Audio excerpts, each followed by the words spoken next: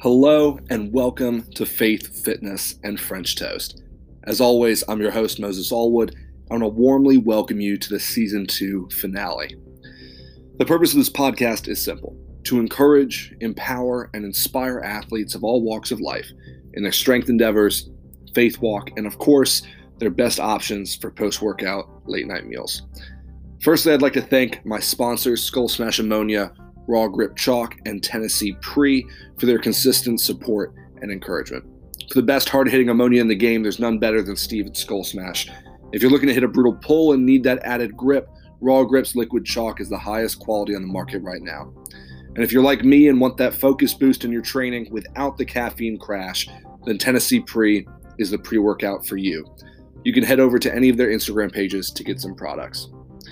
But for the last episode of Season 2, I'm sitting down with Steve Johnson, an elite-level powerlifter, jailhouse strong athlete, and host of the Forsaken Warrior podcast, whose deadlift leg pumps, aggressive training style, and an impressive 909-pound deadlift have all combined to leave a lasting mark on the powerlifting community. You're not going to want to miss this episode as we talk bar fights, the animal cage, coaching, and more. So sit back, relax, and let's dive in. Steve, what's going on? Hey, what's up, man? How you doing today? You know, all things considered, I'm doing pretty well. You're a busy man, so I'm glad we were able to slot out some time here to chat. Yeah, definitely got a lot going on. That's for sure, all the time.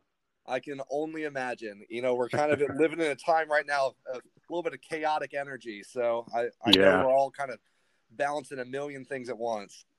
Yeah, luckily, I'm considered an essential employee where I work, so I'm able to at least still get out of the house and do something different than just be, stuck in these four walls.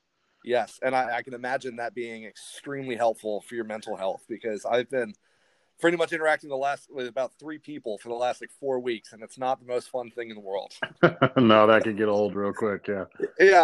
All of our relationships are starting to become a little bit more trying. I think people are finding out if we really love each other or not, but it is what it is. That's definitely right. Yep.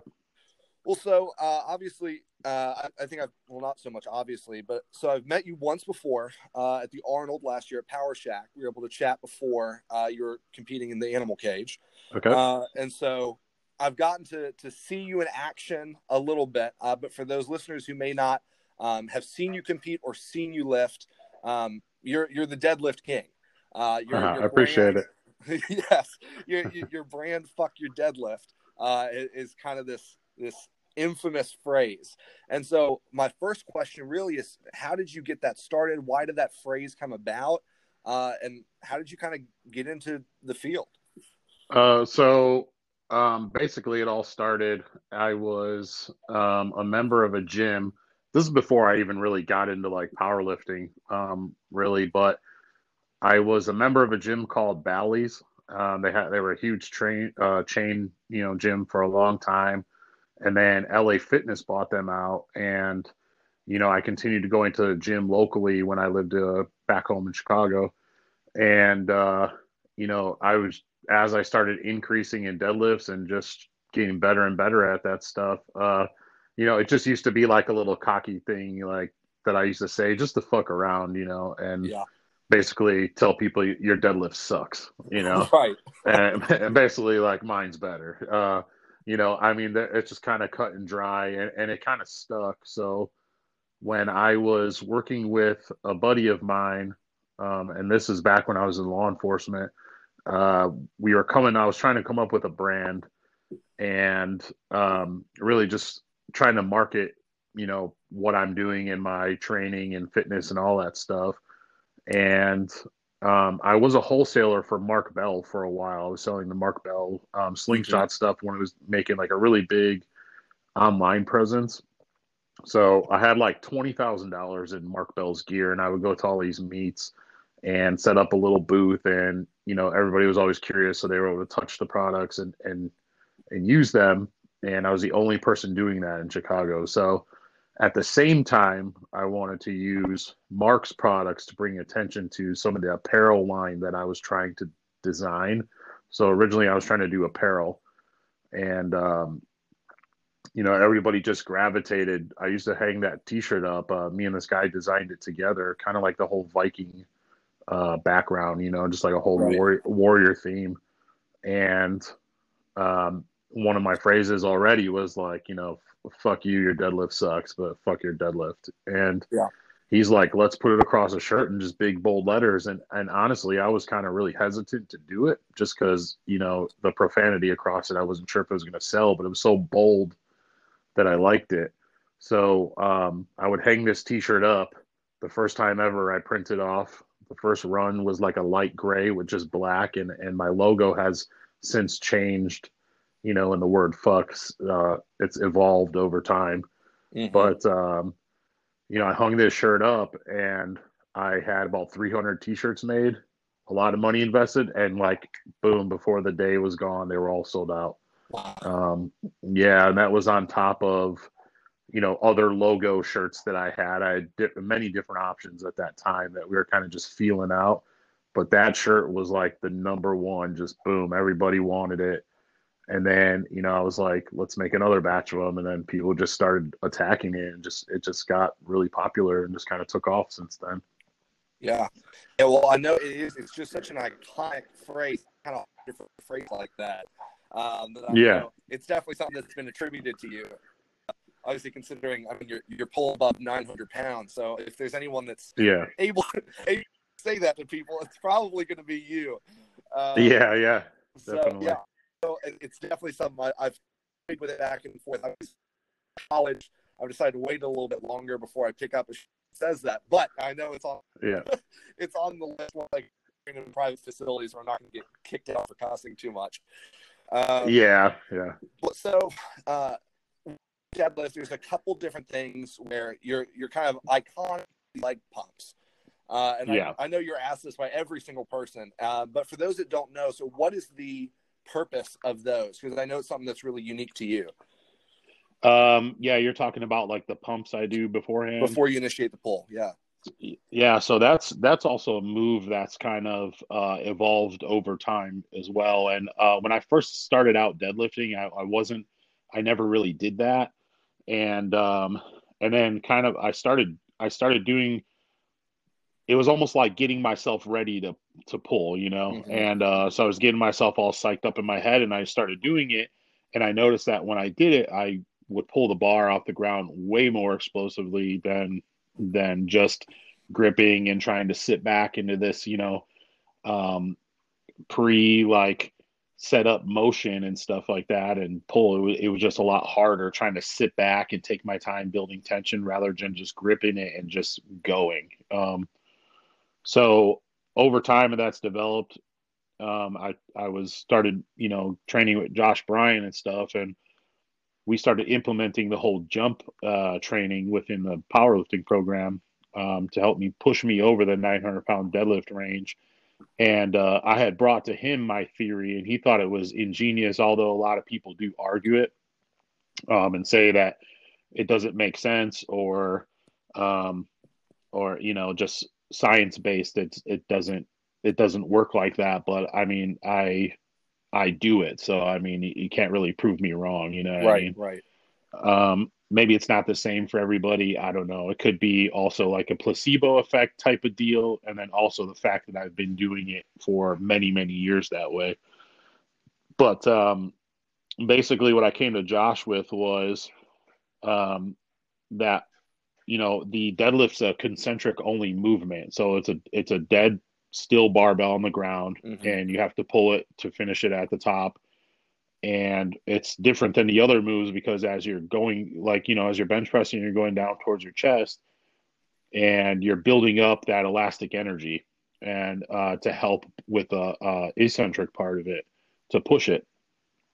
And the same thing with the squat. So I, it's like, how do this is what I thought was basically my way of building up that elastic energy by taking those short stretch, like strength, trying to think of the words here, length and shorten cycle of the muscle, Mm-hmm. and build up that elastic energy and basically store it for that split second, and then convert it into the deadlift.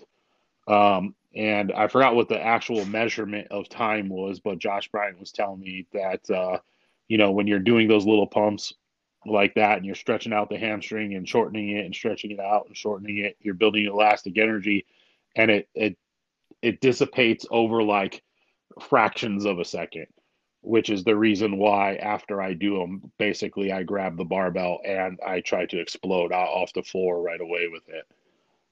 Yeah. If any of that makes any sense. Yeah. Yeah. No, it does. No, I was processing for a second.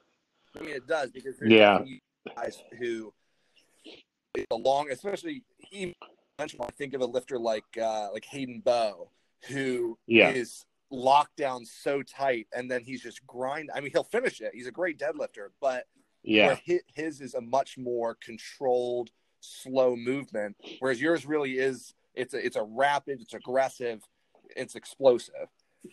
Right. Yeah. And part of that movement is the mindset that goes through it too. I mean, when I'm walking up to the barbell, I mean, I'm trying to release any negative thought from my head, basically, that's going to tell me for that one split second that I can't do this, or that I don't know if I can get this. So that's why, like a lot of the older videos, especially, you see me really hyped up and screaming and yelling and, just psychotic like episodes around me, was to eliminate that thought whatsoever and just go for it. I mean, not one time I ever thought that I was going to hurt myself in it. You know what I mean? I don't think about that. That's just sitting back and just, I want to get it over with basically as fast as possible as well. Yeah. Who likes to be under tension with 900 pounds for a grinding, 15 seconds or something like that? It's a ton of pressure. Right. Yeah. No one's thinking to themselves, man, I'd love for this rep to take as long as physically possible. Like, no. Absolutely. Yeah. Quickly. Right. Yep, definitely. And so a lot of those guys, I feel like, I mean, if that's their way of pulling slow and making sure their form is good and all that stuff, I mean, by all means, practice that way. My technique is not like the most like textbook at all, but if you look at all the elite level guys anyways, they're all some of the all-time greatest deadlifters. A lot of people try to knock me for like the thoracic rounding or something like that. But they all have that to some degree. I mean, you're holding on to 900 plus pounds or 800 plus pounds. It's going to pull you over a little bit. Right. And one guy that comes to mind that argues that is Chris Duffin. Mm-hmm. And where he has that graph where he tries to explain to people that the thoracic spine rounding or spinal rounding in general is actually a range, not just a fixed position. Right. Which is considered safe. So, and I mean, if you've ever seen pictures of my back anyways, you'd be able to tell, obviously it's strong enough to handle it. Obviously I'm mostly a lower back dominant deadlifter. Mm-hmm. But if you look at the erectors over the years and mass that I've put on and just the size of my lats, I mean, you could tell right away, obviously I'm probably capable of something, Right. Right. And yeah, and I think it's interesting you mentioned that, even with Chris Duffin's graph of saying it's a range, because powerlifting isn't a one size fit all, right? Like we're all very individual lifters, and what works for one guy doesn't mean it's going to work for the next guy. And I think people can get into that dangerous mindset of direct comparison in being like, oh, especially younger lifters or new athletes, high schoolers, college students who can look up to an athlete and say, man, I want to make sure my training looks exactly like that. But that athlete could have a completely different body type than them. Oh yeah, completely. I mean, and the fact of the matter is too is, you develop that style over time. I mean, it's definitely important to try to maintain, specific abdominal pressure, back tightness, and protect yourself as much as possible.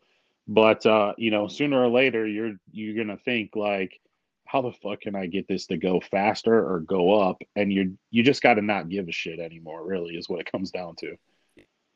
The people are the ones that are nervous about getting hurt.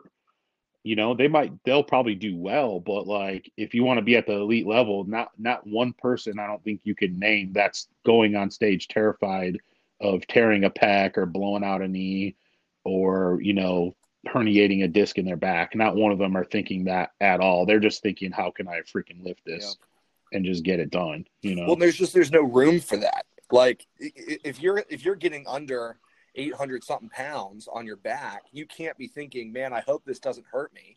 Because as soon as that thought goes Yeah. through your head, you're going to miss the lift. Like, Oh, yeah. And that you could almost see that painted on people's Yeah. face when they're scared. Especially when they're kind of going into that uncharted territory of a personal record, that you're going to attempt for the first time in front of a lot of people.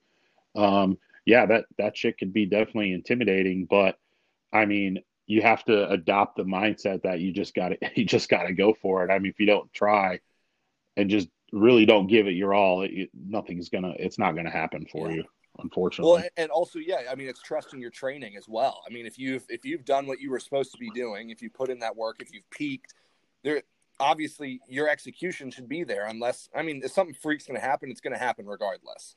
But you still have to go in and put that work. And my last comp was my first time where I squatted 500 in comp, and I got into it and I was like, man, like I squatted 500 plenty of times, like I'm fine about it, but there was still that moment of like, damn, now I have to do this in front of people. Like I'm trying to like I can actually and there's that moment, but you can't let that hold on to you because it controls everything.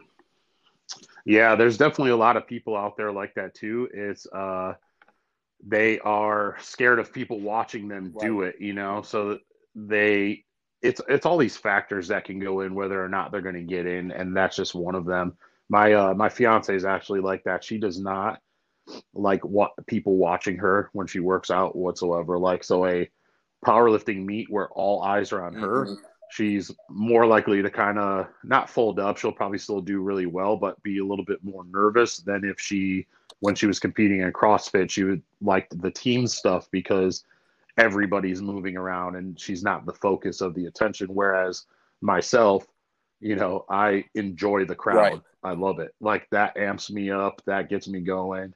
Like I want, people as cocky as it sounds, I want people to watch what I'm doing pretty much. Yeah. And I mean, it's understand. I think it's that comparison of lifters and that, you do have those people who are better in the gym than they are to meet. And you've got people who are better at meets than they are in the gym because it's just a different training environment. Yeah. And I'm definitely one of those guys. Like I put up good lifts in the gym as well, but my best lifts are when I'm surrounded by, all my friends screaming at me as opposed to just working, and getting the program done in the corner by myself, even though I still do the things that are required of me. But I've notorious for always, hitting huge numbers at the competitions over the gym all the time. Yeah.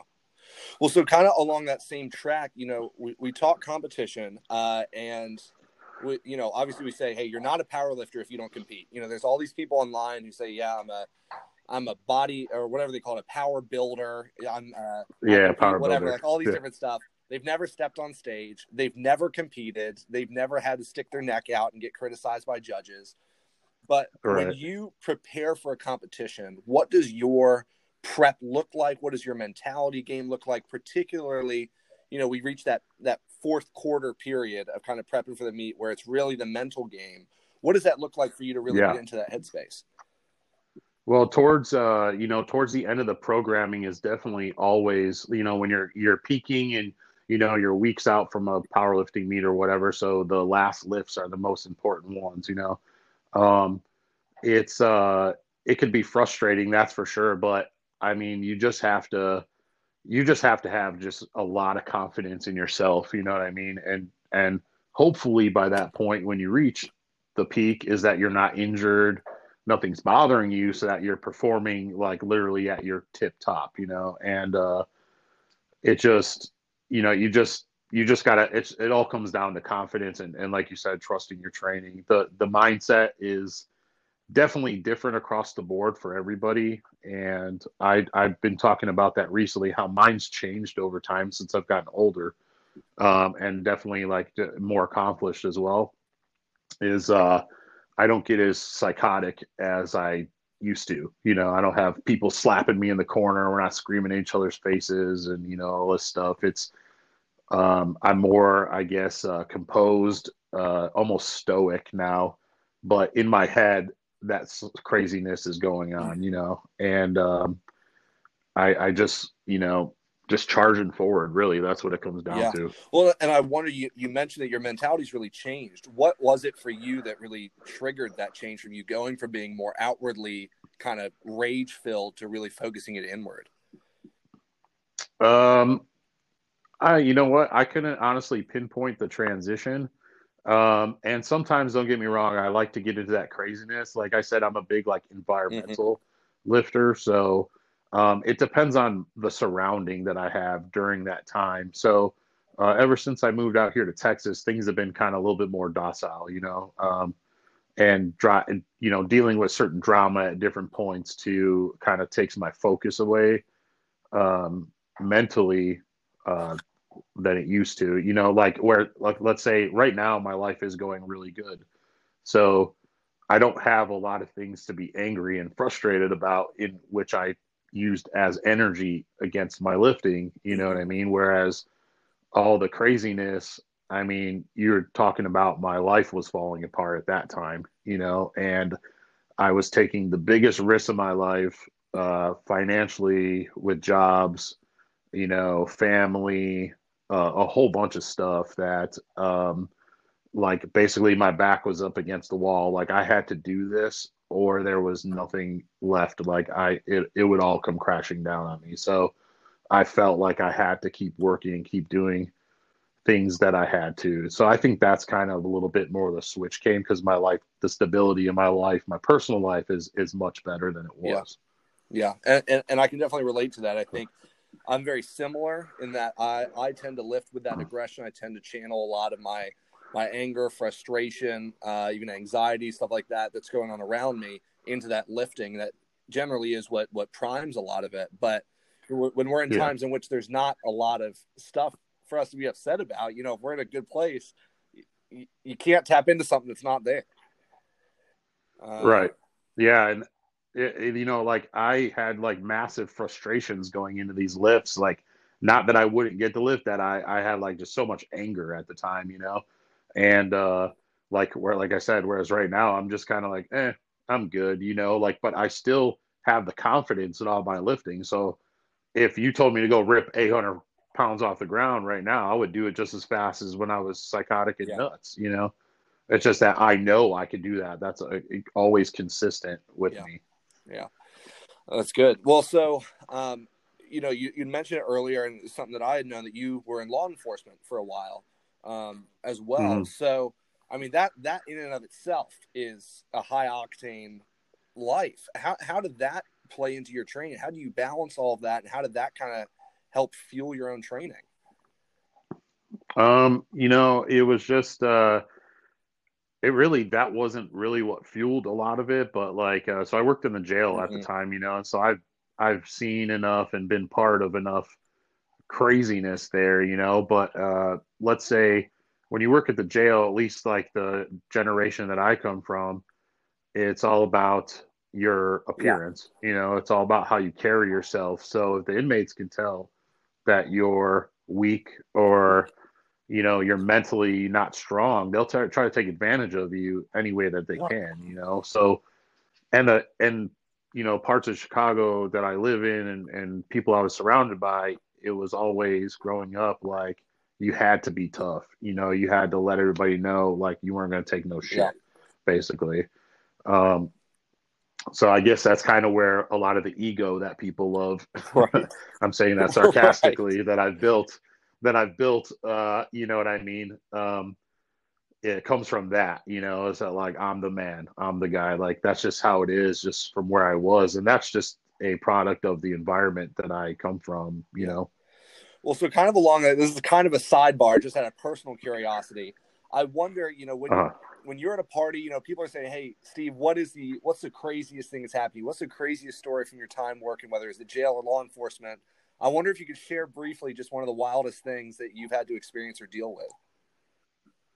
oh man, I got a crap ton of stories. I won't say anything about law enforcement or the jail, only because I believe I could still uh, get in trouble for Sure. some of that stuff.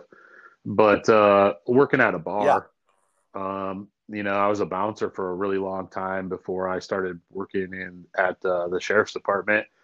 And you know, actually, I'll talk about jail one actually that I did see, or I didn't witness it at the time, but like one of the coolest things I ever Yeah. fucking seen. And it's gonna be like, why does this guy think this shit's cool? But I was operating a living unit, and I mean, it was quiet. Like there's a hustle and bustle going on in the living room, and they're or in the day room, and they're in my view.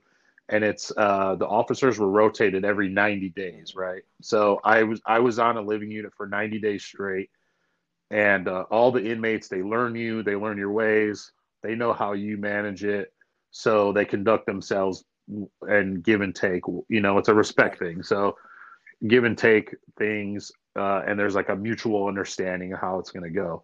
So normally I never had any problems. Most of the inmates, they were always pretty cool with me, but I also gave respect, so I got a lot of respect too. Sure. But if I had to handle business, they knew that I would do Right. it.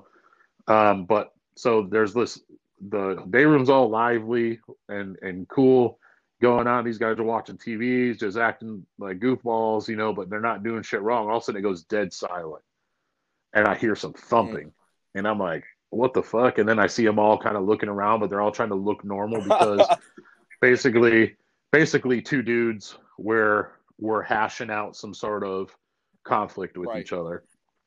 So as I get up to go inspect what's happening, they start, shouting that I'm coming. Well, they all disperse, Right. right? So I walk around, I'm viewing the inmates, and they're all just acting like shit isn't happening. And I'm like, what the fuck? Like, what the fuck happened? Nothing's happening, So I walk away, go sit at my desk again. All of a sudden, 10 minutes later, this inmate shows up, um, off to this. We had like a little side where they could come and talk to us. And he comes to the side. Now, mind you, I'm working I'm trying to paint a picture here for you. I worked in a jail that was built in Wow. 1928, the section of the jail, so it was old. So we had like actual Yeah. jail Yeah. bars. And so the inmate just walks up to the bars and he starts talking to me. And he's a black guy, but he looks like ghostly white, Right. right? Like, I mean, he is pale. And I see this guy all the time. He does not normally look, he's holding his stomach. And I'm like, what's going on? He's like, they stabbed me. And I'm like, they stabbed you? Who stabbed you? And I look at his shirt, and it's just little quarter size dot of blood on his Oh shirt, man. right? And I'm like, okay, not a big deal. And I open the door for him to come in, so he's like away from the other inmates and safe, so I can assess what's going on and go further from there. He lifts his shirt up, and his intestines are hanging out. Holy shit. And I was like, what the fuck? I was like, holy, I was like, I wasn't like freaking out. I was like, in my head, I'm thinking, holy shit, that's fucking awesome, But I was like, I need to call my sergeant and let him know what's going on. So I get on the radio, call the sergeant, and they come running up with the medical team, and they're looking at him, and they can't believe this fucking guy's uh, small intestine started oozing out of this fucking hole that they just popped him a bunch of times Oh. in. And I couldn't believe it either. I was like, the guy all of a sudden like is like, am I gonna die? And of course, me being an asshole, I'm like, yeah, you're gonna die, man. Like, you're gonna fucking die. And I'm just fucking with him though, but he's in like panic mode, but he's still trying to play cool. And then they just kind of cart him off after that. But I've been involved in like an abundance of fights and riot. Even the first year that I was there was a riot. And that is just crazy. But it was everything that I Yeah. wanted at the first when I first started, and I was like, holy shit, this is fucking cool, man. Like, I like this. It was just it fit my expectancy of the job, I guess you could Yeah. say. Man, that is wild. But That is. Oh yeah. man, we love to hear that. Whenever I'm not at school, I work security for a nightclub in Washington D.C. So obviously, I'm not Okay. necessarily experiencing people's intestines falling out of them, but it's cool hearing other positions and stuff like that. It's so cool.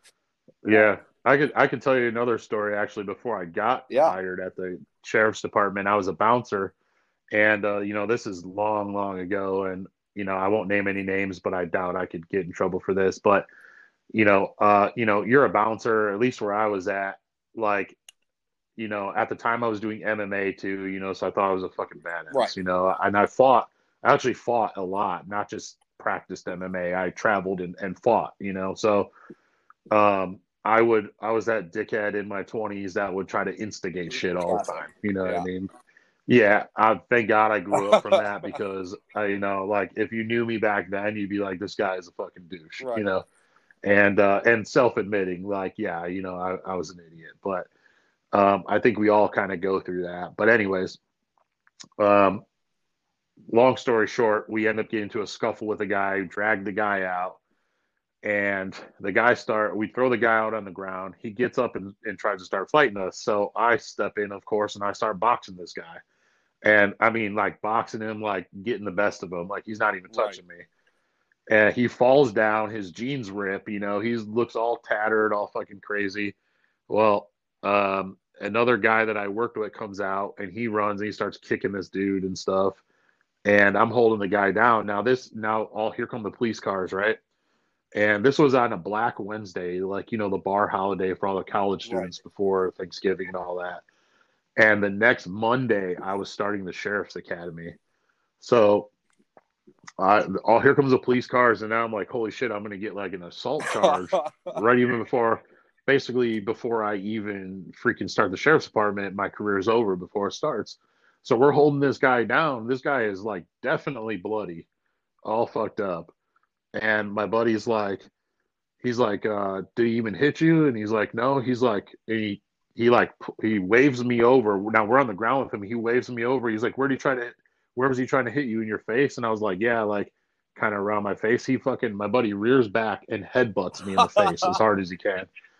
So he headbutts me. So I get like a nice lump on my face. My mouth is bleeding and it stunned me. And when he did it, he's like, I fucking love you, man. Have fun at your new job. Like, cause then I was able to say basically that the guy assaulted me and whatnot, you know, so asshole things when I was 22 years old, 23 years old. Gosh. So, well, no, it's funny that reminds me. So, where I work is a similar thing. You know, if the client lays hands on you, then it's game over, but we're not allowed to initiate, right? So, you know, it's a Saturday night, you know, the club closes at 2 a.m. So it's like 1:30. So stuff should be winding down, but this dumbass DJ decides to play Mo Bamba. So of course everyone's losing their minds, and I'm like, homie, we're just trying to get last call in here, and you know, this guy is trying to come up to the club, which is on the top of the building, and we're just not letting him in. He's clearly drunk, and so he lays hands on our usual guy who's carding everyone. And this guy, wonderful dude, you know, he's probably in his mid-40s. Like, he's a sweetheart, really. But he's like, yo, you actually just touched me.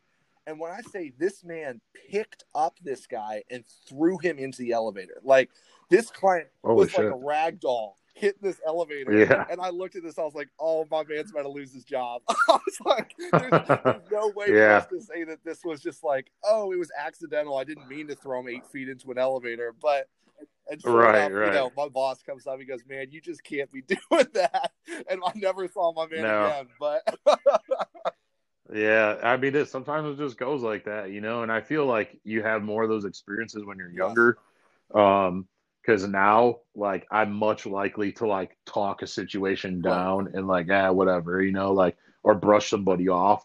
Whereas, you know, before I would turn around and I'd be like, the fuck did you say, or something? And, you know, all hell would break loose from there. Cause I was definitely that guy, and I still am, but I'm like kind of more on like the silent assassin side. Like, if someone got in my face, I never would talk shit back. I would just hit you. Like, we would just start fighting, you know, like I wasn't about like all the shit talking stuff and, you know, puffing my chest up and shit like that. I was just gonna do something, like, cause my thing was, if you're gonna get that close to me, well, then you better be ready to fucking fight, you know?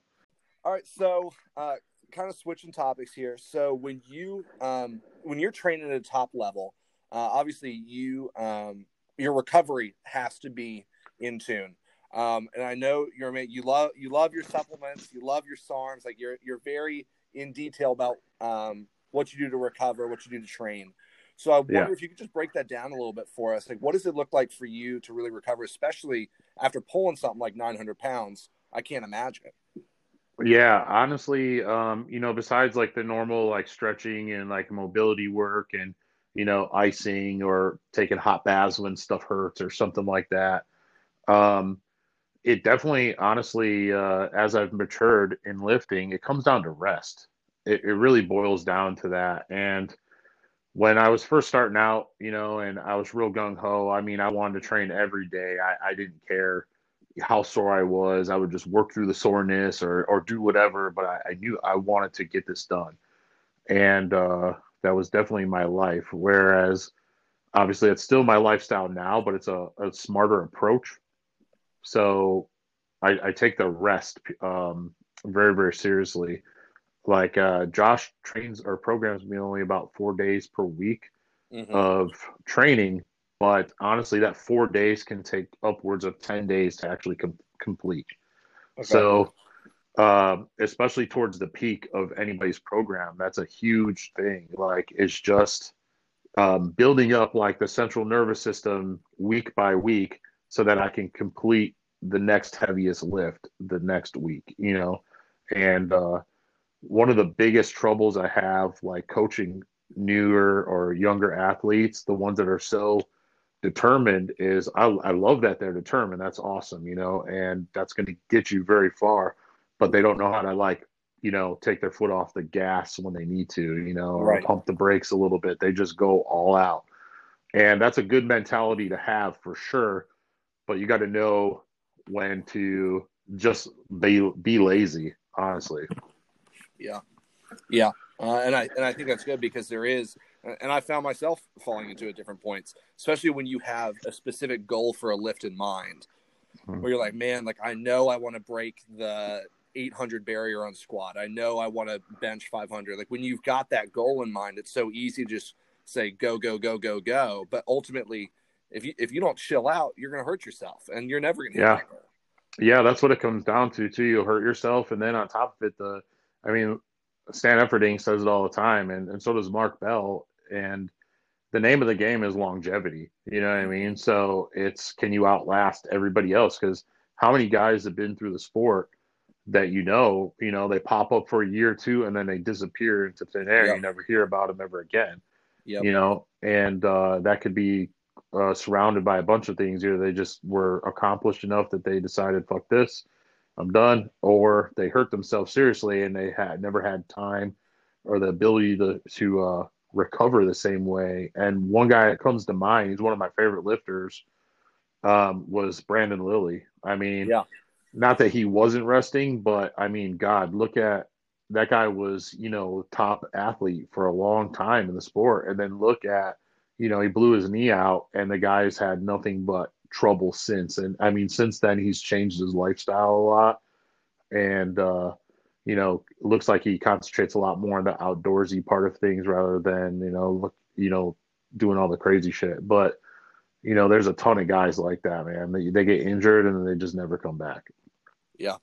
So, Yeah, there's a guy who I train with. His name's Duncan, who mm, is prepping for USAPL Bench Worlds right now, and he tore his meniscus and his ACL last year. mm, And there was a hot minute there where I was like, man, like this guy's done. And I mean, like this kid's like freak athlete. I mean, weighs 275. He's like 5'9". He's like the perfect build for powerlifting. yeah. He's squatting like 800. He's like 20 years old. Oh, And I wow. was like, damn, like this dude's done. And it's been incredible to watch him come back. Yesterday, I wrote his program for this week, and the guy's back to squatting 525 for sets like 15. He goes, man, Yeah. I could have done 20. And I'm like, man, like I'm so glad you're the anomaly, because Yeah. so frequently we do see those injuries where these guys are just done. It's just there's just no coming back for them. Yeah. I mean, and look at like somebody that's come back huge. I don't think he's really been able to showcase it so much yet, but his training is going awesome. Is Rob Hall. Like, do Yeah. you remember when he tore his quad, like on that freak Yep. accident, racking the Yep. bar? And I mean, that dude, he's, besides Rob, I mean, him and I have had our battles together and stuff, but I mean, fucking huge respect Yeah. for, I mean, just sticking with it, honestly, you know? Because it's just so because it even beyond the physical toll it takes, the mental toll that an injury like that takes is brutal, because it just whacks your confidence after a certain point, because there's like the fire of, oh damn, I'm injured, but like I'm going to be back. But then after a certain point, you're like, damn, like, am I going to be back? And it's like, if you get into that mentality, it's over. Right. Like, it's just, there's no comeback. I think of Brandon Allen last year. Oh yeah. Brandon's another one. Squat off the bench. Yeah. Yeah. I remember a friend of mine, Logan Chapman, the two of them were kind of prepping to compete against each other at the Kern. And then, of course, Brandon just destroys himself. Yeah. And he's still just kind of like there because he just hasn't been able to fully recover. Right. I mean, yeah, Brandon, though, that dude's a fucking monster, you know. I love him to death. Yeah, he's one of my favorite people to talk to. I keep in touch with him pretty regularly. And, you know, obviously you can't deny that the dude is one of the best, you know? Yeah. I think one of the things that cracks me up the most about Brandon is, you know, obviously Filthy Power Gym is called Filthy for a reason. Yeah. That, you know, yeah. I'm pretty sure, you know, if you ever go onto like a porn star's page on Instagram, you know, Brandon's going to be following. Yeah. He's cracks me up. It's definitely fitting. And like, what I like about Brandon is that, I mean, he's just himself, you know, and if you don't like it, you don't like it, and basically tells you to go fuck yourself, you know. And yeah, I mean, he's an awesome guy, man, really awesome guy. Yeah. I like what he's got going on. Yeah, he is. He's a good dude. Mm-hmm. So, obviously, so you're getting coached by Josh Bryant. How long have you been with Jailhouse Strong? So this year, I think around June will be my 5th year with Josh. 5 years. Yeah. So from the time that you've started with Jailhouse to now, how much weight have you put on your total? So my first ever powerlifting meet, I totaled 1987. Okay. And that was on my own programming, and that's a hell of an opener too. Yeah. I mean, I was already deadlifting 800 pounds on like fucking stiff bars and with shitty hexagon plates at LA Fitness, you know. And the first time I actually deadlift on a deadlift bar was at that first meet. I didn't even know they existed. I had no idea what they were. So I think my first meet, if I remember right, was like a 720 squat, I think a 460 bench or something like that, because something was going on with my pec, and a 805 deadlift. Wow. Yeah, so I came like right out the gate. It was like somewhere around. I know the deadlift for sure was 805. The squat and bench are like kind of around that, I believe. But so when I first met Josh, I had that total, and then I talked to him. I started talking to him because I was training with the guy out in Chicago. He was kind of falling off the whole powerlifting bandwagon for a while. He was training with the Lily Bridges, and I would go up and train with them from time to time as well. And his name was Matt Clausen, and Matt was, you know, he had a 2,100 pound total. He was, you know, 800 pound squatter, mid 500 bench, but his deadlift wasn't all that great, like sevens, you know. I guess in comparison to mine, that's a good deadlift, but you know. Sure. Yes. Yeah. So me and Matt kind of started hooking up and working out all the time and training. And he would do his bench day. We would train on squat and deadlift day together, but he was doing his bench day separate. And you know, he started creeping up like high fives to possibly a 600 pound bench. And I was like, dude, how the fuck is your bench going so crazy? And he talked about Josh Bryant. He's like, oh, Josh Bryant's doing my program for it. And, you know, he's really great. You should check it out. And I would just, over the next couple months, I would just observe what Matt was doing as far as the bench training went. And I was like, oh, that's pretty unique. You know, I've never tried things like this, you know, which was just different than the regular bench pressing 3x5 or 5x5s. And my bench would always stay like in that mid 4 range. I just wanted a 500 pound bench, you know, like to me that was like the pinnacle of benching before obviously like someone like Julius came out of you know. Sure. Yeah. And you know, I felt like that would round my total really nice because my squat and deadlift were consistently always jumping up from meet to meet. And I was like, if I could just get a bench that's at F5, that'll put me in that range. So I did another powerlifting meet and I totaled 2035 or something like that. right before I was trained with Josh, and then when I linked with Josh, I went from 2035 to 2133 right away. Wow. Yeah, and that was because all of a sudden my deadlift was like in the mid eights, squat was low to low 800s, and then bench all of a sudden shot to like five. And then since then, working with Josh, um, he's taken me well beyond that, and my best total that I've managed to put together was 2260 with Josh. So basically, from a 2,000 pound lifter to 2020, almost 2300. Honestly, I could. One of the meets I decided to do a deadlift only, but I had prepped the whole thing like as if I was going to do a whole powerlifting meet. So I did the squat and everything, Right. and that was probably my strongest I ever been. So if I went all out on that, I'm pretty sure I could have totaled 23 something pretty easily. Well, yeah. So, I mean, obviously that's a remarkable amount of progress, but obviously you're not done yet. No. So when you look ahead to the future, what are kind of the next kind of jumping blocks for you as you move forward? So I set everything like milestones, and I feel like everybody's still kind of the same. Where you hit an 1,800 pound total, you want a 1,900 pound total, and so on and so on. Right. So definitely, I want to set that 2,300 pound total in stone. So that's the next goal, and at first my focus a lot was on the world record deadlift. So I was going after KK's deadlift. I think 3 or 4 times now, and unsuccessful. I think the most successful one was I got over my knees a little bit, and then my hips straightened out, and the lift was over. But, not focusing on the deadlift anymore, rather just focusing on the total as a whole, and just honestly continue to solidify myself in the records and the 308 pound class, stuff like that. Like, trying to be number one in the class is going to be hard because, I mean, guys, I'm not far off, honestly. I mean, a couple more years, good training cycles, no injuries, I'm sure I could reach that point too. But just being in the top 10 is comfortable for me because, those guys are all 2,200 plus pound powerlifters, and that's a huge numbers. Yeah. Yeah. No, they are for sure. It's something where I'm like, man, I've got a little ways to go before I'm talking 2,300 pounds. But it's definitely, I think the heavier the total gets, the heavier the weight gets, the harder it is to put those pounds on. I mean, when you're benching 225, when you're squatting 400, you can very quickly start putting pounds on.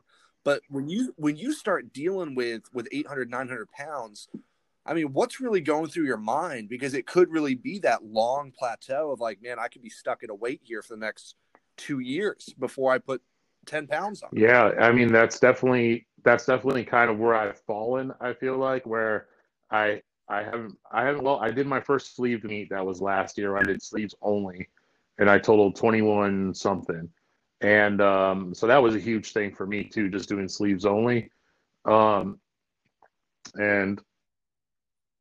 like being kind of dormant now. Just I'm still performing high. There's definitely no one could take that away from me because I could, warm ups with 2,100 pound totals. You know what I mean? And it's just like it's just coming up with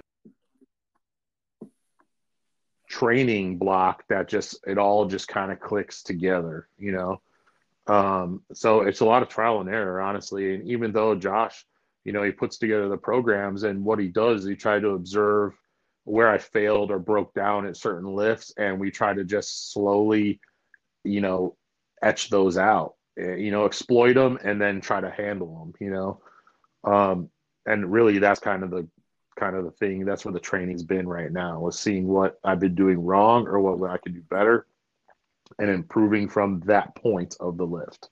Yeah. Well, so you're coached by Josh, and then you, of course, do programming as well. So when you look at yourself as a coach, what is it that you really look for? Because obviously every coach has a different style of the athletes they're working with, the way that they program. What is kind of your brand, what you're looking for, and what you're hoping to create with your own team? Well, I mean, I really honestly, when I first started coaching everybody, I wasn't just coaching powerlifters. They got the most attention because that's what everybody knew me for. Sure. But I was everybody from weight loss to just general fitness, and then powerlifting as well. But the powerlifting stuff, honestly, when I train people, everybody comes to me when they were wanting the coaching with an attitude that they want it, they want this, they're going to do that. But then a lot of them, when you face them with hard work, they fall off, they break down, or they just disappear. You never hear from them again. And, Yeah. it sucks because you invest a lot of time in them, and you kind of Yep. feel it as the weeks build up if someone's just not that into it anymore, or if they thought, like, the way that my approach is in my head is like, I mean, this is my lifestyle, this is my life. I Yeah. treat it like this is my next meal, and Yeah. then you get like, the little cutesy girl or young guy that thinks like, oh, I want to do it just to let everybody know I did a powerlifting meet, and they don't give a shit what they put up. And that kind of Sure. reflects in their feedback to you, and I really don't like working with people like that, but I always try to encourage them with a different mindset or approach to build them up into a better athlete just overall, and to do things safely. And a lot of the guys and girls that I worked with that really shined were the one that had the drive similar to mine. So I feel like a lot of the times I attracted people with similar mindsets, and that helps tremendously when you're training and coaching them. So one thing that's helped me develop my coaching style is definitely Josh Bryant. Working with him, hey, Josh, I got this idea with this client. Check this out. What do you think? Or what can I do here? And when I first started out, that's what it was, because I was figuring all that out. So it's like a combined version of Jailhouse Strong slash how my mindset was early on. It's a lot of work. I kill people with a lot of work, basically. Which you kind of have to do. The guy who Yeah. coaches me is a guy based out of Canada. His name's Larry McEwen. Well, I know Larry. Wait. He was one of my clients. Oh, yeah. Okay, so obviously it's a mutual connection. So Larry, he wears my shirts all the time. Yes, yeah. Oh, that's actually so funny. Now that you're saying that, I'm picturing it. He just ordered a banner from me. I'm autographing it and sending it out there for him. Oh man, I love that man to Yeah. death. Yeah, he's a good guy. So I was literally about to say, well, Larry programs a lot of hard work, and I was like, well, that would be a trickle down effect. Yeah. That it is. It's focused, it's aggressive, and it's a high workload. But at the same time, it works. I think you get these coaches, these online coaches who write these cookie cutter programs that are, oh yeah, hey, take an RPE 8 top single and let's drop it down for a 4x4.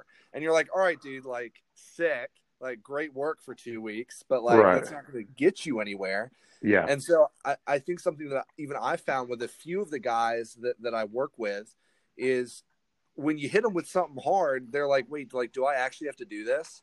And I'm like, man, how do you expect to get anywhere in this sport if you don't bust your ass? Yeah, and like a lot of them might not have thought they would be pushed like that. And it's don't get me wrong, cookie cutter programs have their place. You know what I mean? Right, of course. But it's you just have to hit people with work, and a lot of people, you'll find out very quick, aren't willing to do it. They just want to hit their max lift. Like, I had a person that did that. I won't say their name, but they would want to just hit their lift that I gave them for the day, heavy thing, do a couple back down sets, and they fucking disregard all the accessory work after that. Like, they just did not give a shit. They just wanted to do that. And then when they go to the meet and they do terribly, they're like, what the hell? Of course, the blame always falls back on the coach. It was like, of course, you didn't do this right for me. And I try to explain them, like, look, you're not always going to do your best all the time. Josh has been with me, for a long time. And there's meets where we both kind of shrugged our shoulders, like, what the fuck happened? We don't know.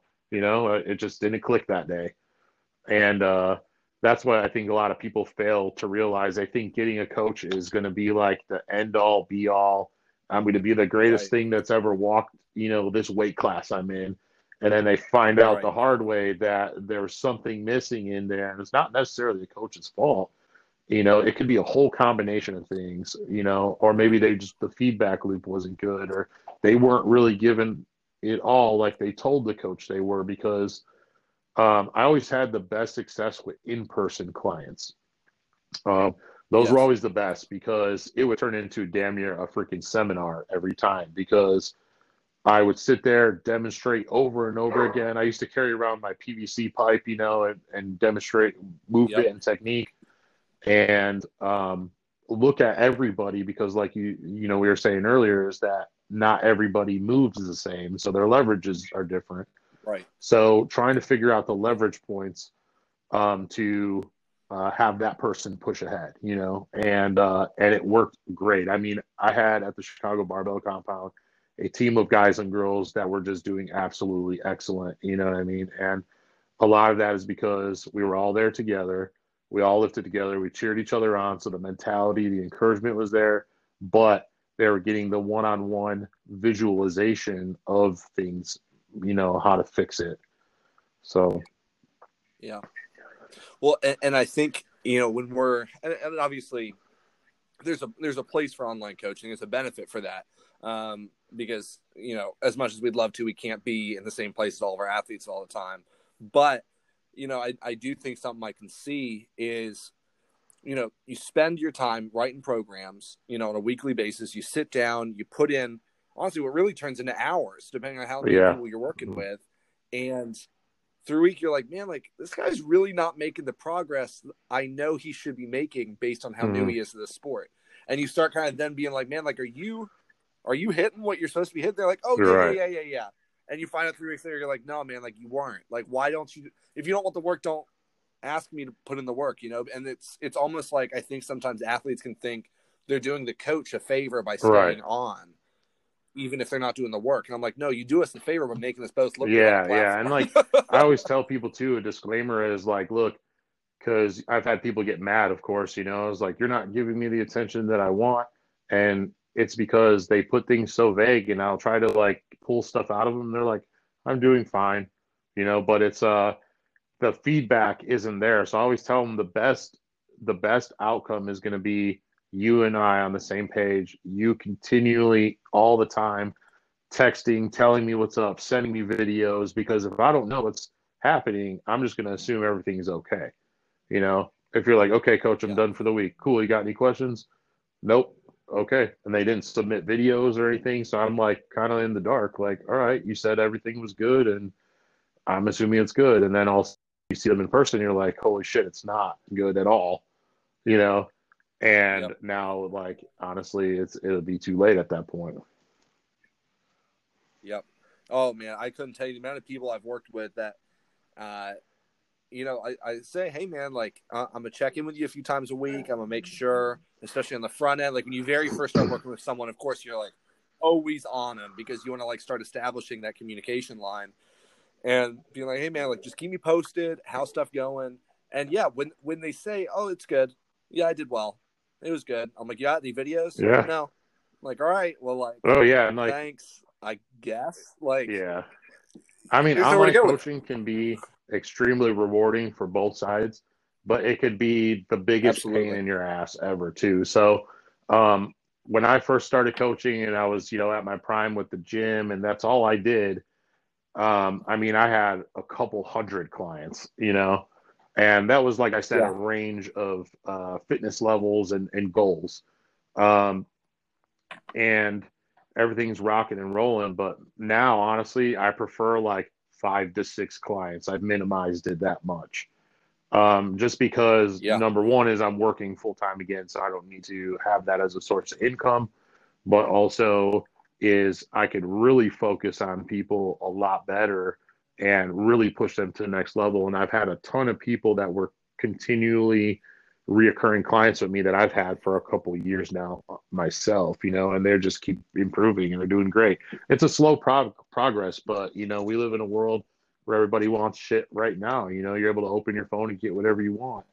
And it doesn't happen like that, unfortunately, with this sport. And when people don't see the results right away, they automatically assume it's not working, So that's hard to break a Yeah. lot of people's mindsets on that, especially with the newer generation. It's like, I want it right now. You order some shit from Amazon, sometimes you get it that damn day, but it doesn't happen like that. You actually have to Yeah. work.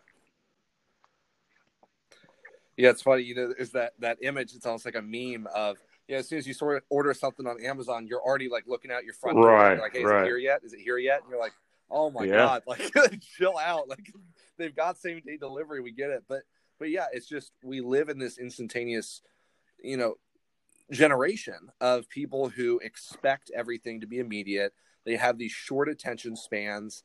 It's the Vine culture, the TikTok culture of people that are just used to this immediacy, and they can't handle actually having to work for stuff. And there's nothing more frustrating in a sport where you have to work and where nothing is just given. It has to be earned, than to have someone walk in and be like, yeah, just give me everything. I didn't put the work in. Right. And I mean, that could be frustrating, like for my side of it as a coach and also a high athlete. Like, well, who are you? And all of a sudden just trying to take in my territory here, because they don't realize it. And then when I give them the work, like I was saying earlier, they're just like overwhelmed. It's really not that even like that much work, but like it takes a long time to do it because of setting stuff up, putting stuff together, moving from this place to this place. It could take 2 hours long, let's say, but just people aren't willing to invest the time, I guess, in themselves like that when they I guess you just don't really care, Yeah. Well, so kind of as we wrap this up, something I ask everyone, and I never want to presuppose anything on anyone or push anything on anyone, but as you look at your training, obviously you're engaged, you're planning to get married, you're working full time, you're bouncing a lot. What does yours, if any, does your faith walk and your own kind of pursuit of kind of who you are as a person play into your training and kind of your day in and day out? Faith in what context? Like, okay. In any, I mean, obviously, I'm a Christian, so for me, obviously, I would profess that there's a God. I know that's not everyone's story. Some people are just pursuing being bettering people. Just wonder for you where that plays into. Yeah, so I'm not like a huge religion person as well, and I always tell people like, no offense, and me and my fiance, we think the same thing. We don't believe in it, and I don't even believe in spiritual stuff. You know what I mean? I'm just here. This is my time here. Yeah. And this is what I'm doing with it. I don't believe in karma, nothing like that. Like basically the whole thing that I've built my success around is that I created my own opportunity. Like I didn't pray for it. I didn't, hope that someone would just, drop, some plane tickets in my lap to go out here. I worked for it. I made phone calls, I coordinated with people, and I pulled the right strings and put myself in the right places. And honestly, that's been a lot of my success. And anyone that knows me knows that if I want something like now or soon, I do whatever I can. I focus all my energy on that to get it done. And that right now is coming by way of trying to open a gym out here in Texas. So, I mean, I'm on the phone daily talking with different people about investing options and, funding and locations. I mean, I'm trying to get this going, ready to go within the next year, so definitely just working hard on that. But it's definitely nice to be with somebody, my fiance Alexis, to be the similar mindset, complement each other a lot on that stuff, and have each other's back and have everything equal. Like she does her share, I contribute mine, and everything just works in harmony. So. Yeah, and I think that's so important, and I think it's something that a lot of people are missing. That really, regardless of what people's personal beliefs are, obviously, I mean, it's a free country, everyone does their own thing, but beyond all of that, to find someone who compliments you is just so huge. Because at that point, I mean, the world's your oyster. There's that immediacy where, hey, we're here and we're gone. It's what you do with your time here that matters. And especially if you're trying to open a gym. I mean, it's a damn headache too. Task. I mean, I've done it before, and it's like it can be extremely frustrating, but it could be a lot of fun too. And I intend to maintain a regular job at the same time. So That's where a juggling act's going to come in as well. But it's going to be fun. Like, I actually look forward to it. I'm not thinking negatively about it. Obviously, I'm ready to go. I'm ready to just put all my focus there, and just hopefully be successful at it. Thank God I've been able to structure and build my name, the way it is now, that I'm not banking solely on my name for people to come there, but people are going to associate strength Sure. and all this other stuff with that facility and hopefully come there. That's the plan, so it should be fun. I'm excited for it. Doing a lot of stuff to make it happen. And if it doesn't happen, it doesn't happen, but I'm doing everything I can to make it happen. Yeah. Well, so last question for you, and not even so much as a question, just more for you to offer more some advice, for people who are looking to push forward in this industry, people who are looking for that inspiration, that motivation, what is your why? Like, what is it that really drives you? What is it you would say to these people who are really just looking to get started? And Well, definitely, whatever your goals are, and if you're, especially the people who are trying to figure out what to do with their lives, this is a passion for you. You got to figure out a way to have it make money for you, be in love with what you do. You have to. And two best pieces of advice I ever got was, number one was from Stan Efferding, who was my idol starting out, and Casey Mitchell, who I'm very good friends with. And, I've spent a lot of time with him. Yeah. But best piece of advice I got from Stan about starting a business, which was my strength coaching online and the gym and all that other stuff, was my biggest concern with it was, I was trying to figure out, am I going to be able to make this? Am I going to be able to succeed? And he said, you just got to do it. He's like, if you don't do it, you'll never know if it's ever going to happen. And if you fail, you fail. So you got to be willing to put yourself out there. And then that goes back to what Casey said when I was kind of like, on that line of like popularity, let's say, and bringing the attention to my brand. What do I do for this? And Casey told me, do everything and anything possible to be anywhere and everywhere that you can in front of people and display what you're good at. So I literally was flying all over the country to all these huge events to put myself in front of people because I was confident in myself and knew I was good, and to like get the shock factor and value. So people are like, who the fuck's that guy? I created my whole image around that. I had the long beard, the fucking mohawk. I was like watching like a Street Fighter character walk around, Yeah. And that's the thing is, you gotta create your brand, and you got to be consumed by it. That's all, honestly.